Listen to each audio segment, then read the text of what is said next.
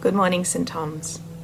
The Bible reading this morning is taken from the book of Ezekiel, chapter 40, reading verses 1 to 11.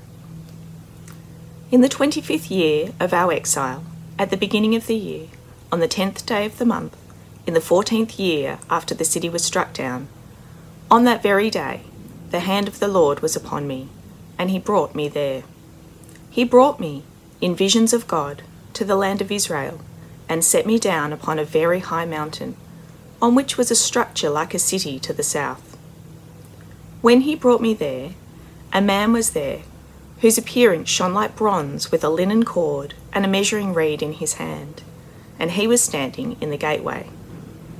The man said to me, "Mortal, look closely and listen attentively, and set your mind upon all that I shall show you, for you were brought here in order that I might show it to you. Declare all that you see to the house of Israel."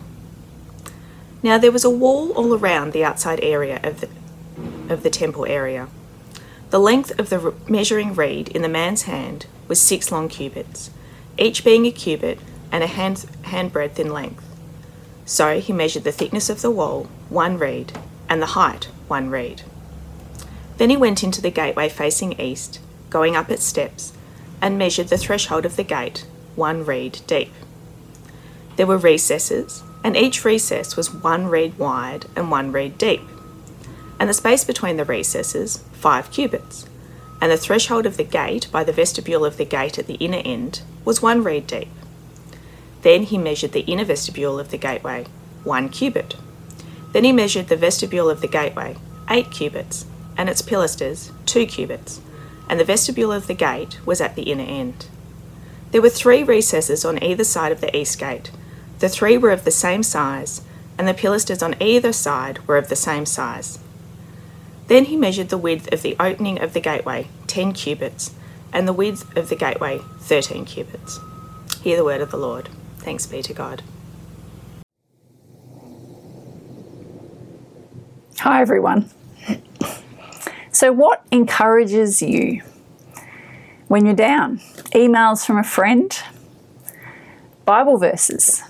Passing Spoonville on your walk? Maybe it's hearing of low case numbers. I'm sure we have all needed encouragement in these past few months, and we're all hoping for encouraging news from the Premier today. This morning we're looking at the book of Ezekiel. In this book, the Israelites are in exile, far from their home, and desperately in need of encouragement. And so I want to think today, what would have encouraged them at that time? Ezekiel was written over a 22-year time span, so it covers the time well before and after the city of Jerusalem was destroyed by Babylon. And the book of Ezekiel is divided into 3 parts. Chapters 1 to 24 contain God's warning of judgment on his people. Chapters 25 to 32 have words of judgment on other countries around them. And even though the last section from chapter 33 starts with the climax of God's judgment, the rest is full of words of encouragement, words of hope, of blessing, of healing, including words about the eternal King in the line of David. And today's passage is from within that 3rd part. And it's the start of what I think is a very strange section. There are 7 chapters dedicated to a vision of a temple. 202 verses go into great detail about this temple, which was never actually built. It has never been built, and yet there are more verses describing this temple than the temple that Solomon actually built. Why is there so much attention and detail given to a temple that has never been built? And I believe it was there to encourage the Israelites. And I think it can also be a huge encouragement to us. Let's think for a while about what the purpose of the temple was. The first version of the temple was the tabernacle, which God told the Israelites to construct after they left Egypt. Exodus 25, verses 8 and 9. Then have them make a sanctuary for me, and I will dwell among them. Make this tabernacle and all its furnishings exactly like the pattern I will show you. The important words here are, and I will dwell among them. The tabernacle symbolized God's presence with them. Firstly, the tabernacle and then later the temple that Solomon built. Both were there to represent God's presence with them, God's glory with them.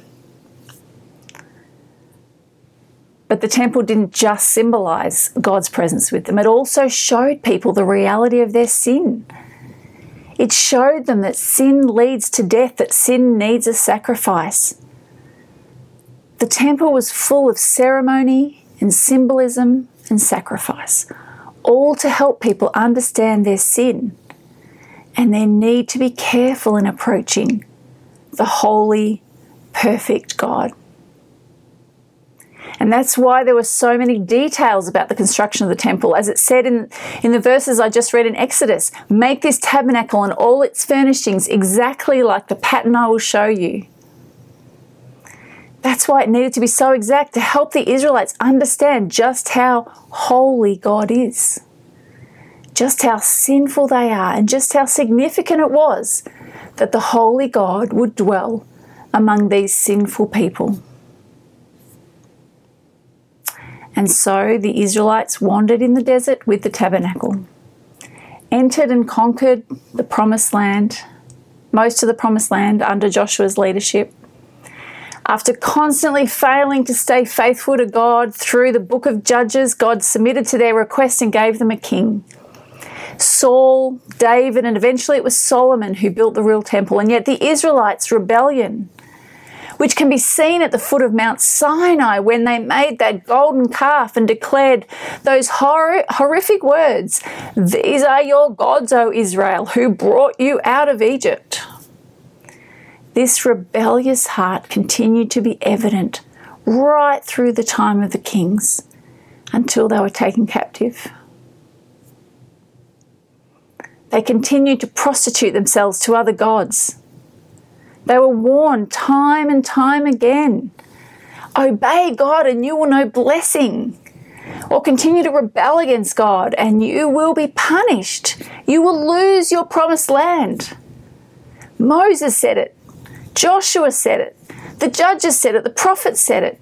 But they kept bowing down to foreign gods.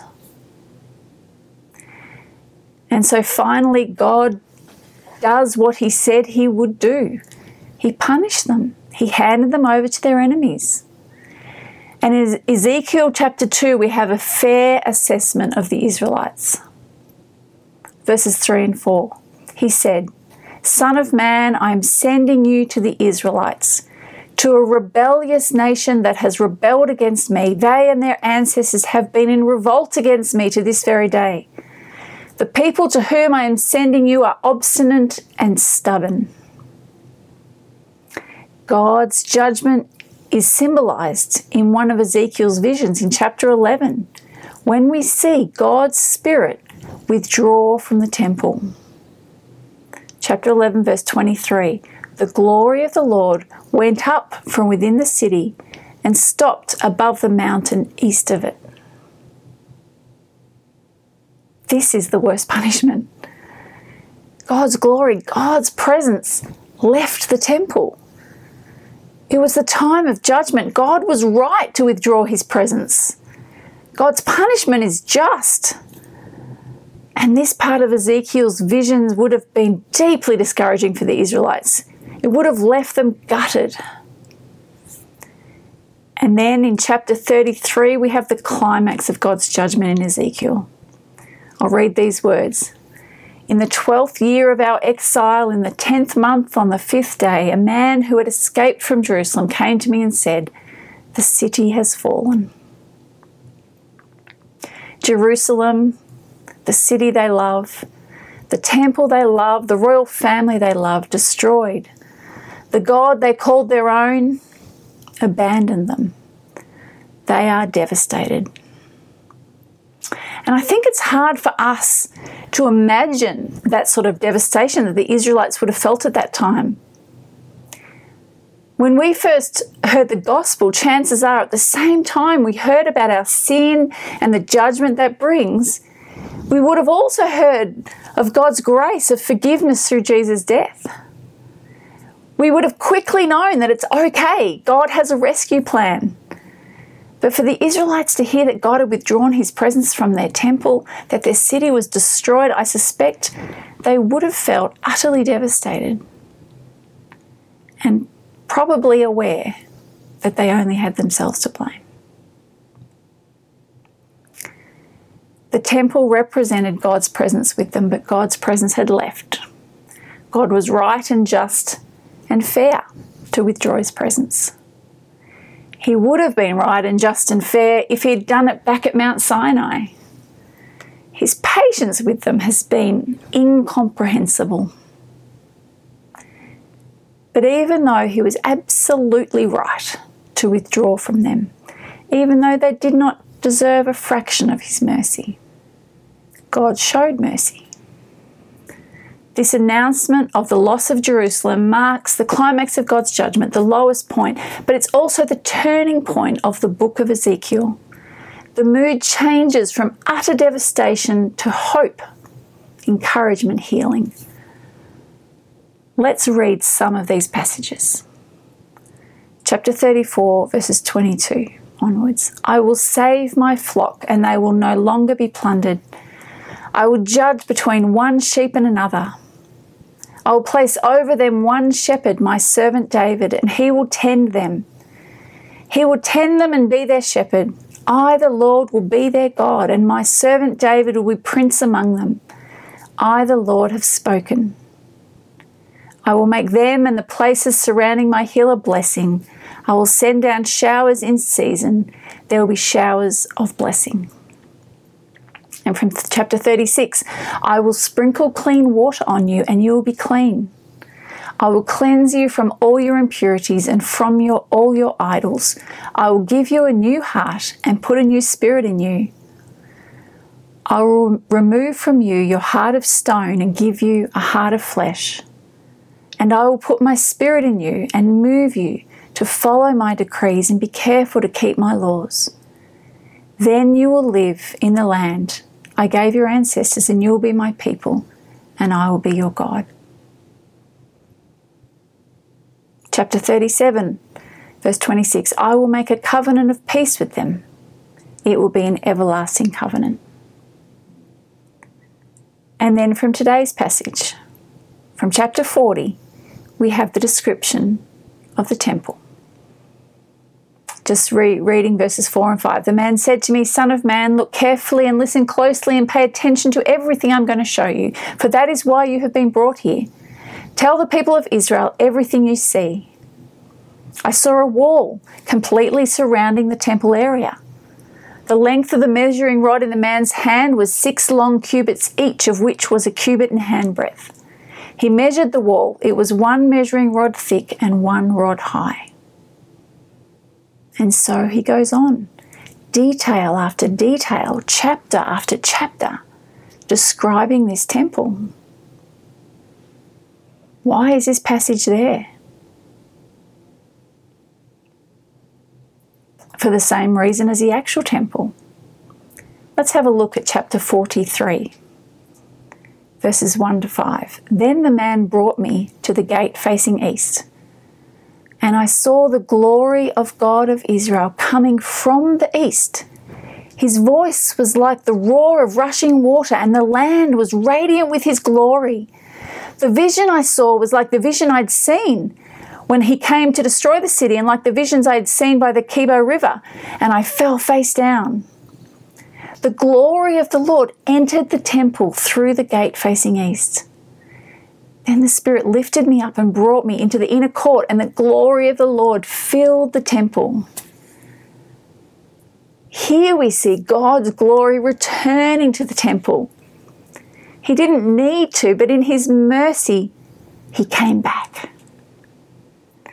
And oh, how the remnant of Israel living in a foreign land, having lost everything, must have felt encouraged.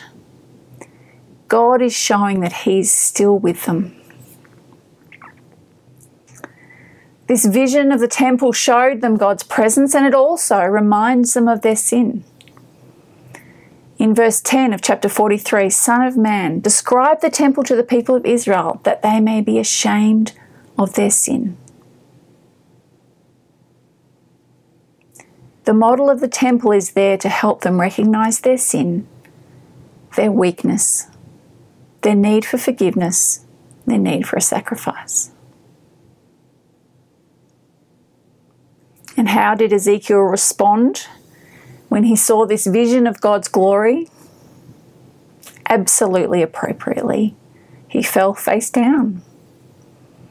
6 times in Ezekiel, we're told that he fell face down when he saw God's glory. Let's read Ezekiel 44, verse 4. I looked and saw the glory of the Lord filling the temple of the Lord, and I fell face down. The people of Israel living in Babylon would have been gutted at first when they heard the vision of God leaving the temple and then heard of Jerusalem falling. But with this vision of a temple where God's presence returns, it would have been deeply encouraging for them. God had not abandoned them. The promise of God's presence, God being with us, can overcome any number of trials, hardships, and uncertainties. God's presence is enough. And we who live on the other side of the New Testament know that Jesus is our temple, the person through whom sinful man can connect with the holy God. Jesus came and dwelt among us. And He's given us His Spirit to dwell in us, so that even we can be called the temple of God. God is with us too. And that is why we have good reason to be encouraged by this vision too. We too deserve to be abandoned, but God hasn't abandoned us. He's dwelling with us. And whether that is in lockdown, in sickness, in uncertainty, in depression, in poverty, God is with us. Instead of judgment, there's the opportunity for forgiveness. God is present and He wants to be known. In the book of Ezekiel, it's written 65 times the words, "Then they will know that I am the Lord." God wants to be known. A number of you have been praying for us each March and August as we headed off to youth camp in Japan. It's a great ministry, but it was always a huge challenge for me personally because it was so exhausting. From the 6 a.m. morning exercises on the oval, speaking Japanese all day, leading small groups, running games, just talking to people, and then finally about midnight collapsing onto a thin mattress squashed between 2 other people. The stink of the pit toilet nearby and the bugs were indescribable.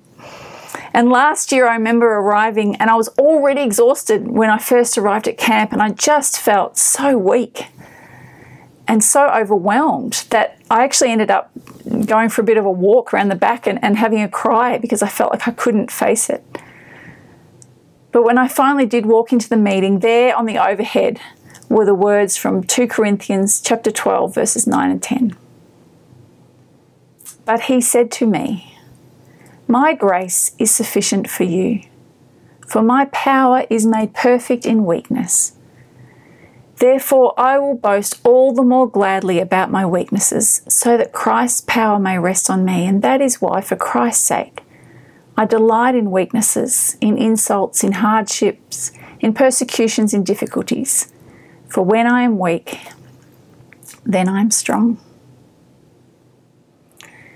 In many ways, Japan for me felt like a season of weakness. I always felt insufficient for the task I was being asked to do.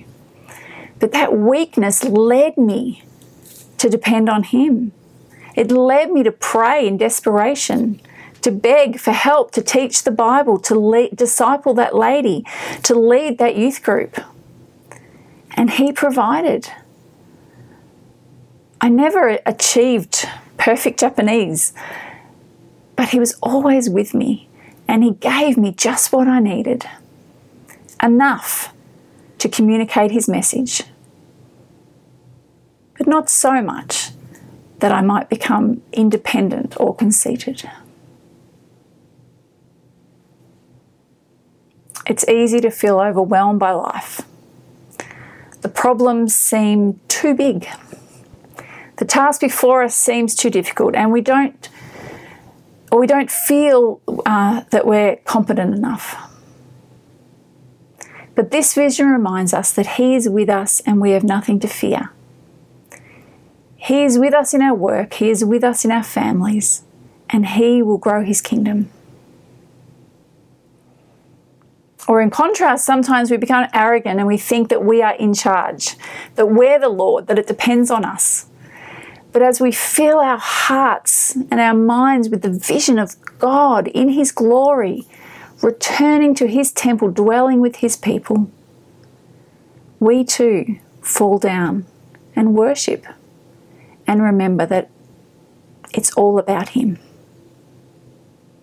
Whether something is successful or whether it fails, it's all about him and not us. No shame for us, no glory for us.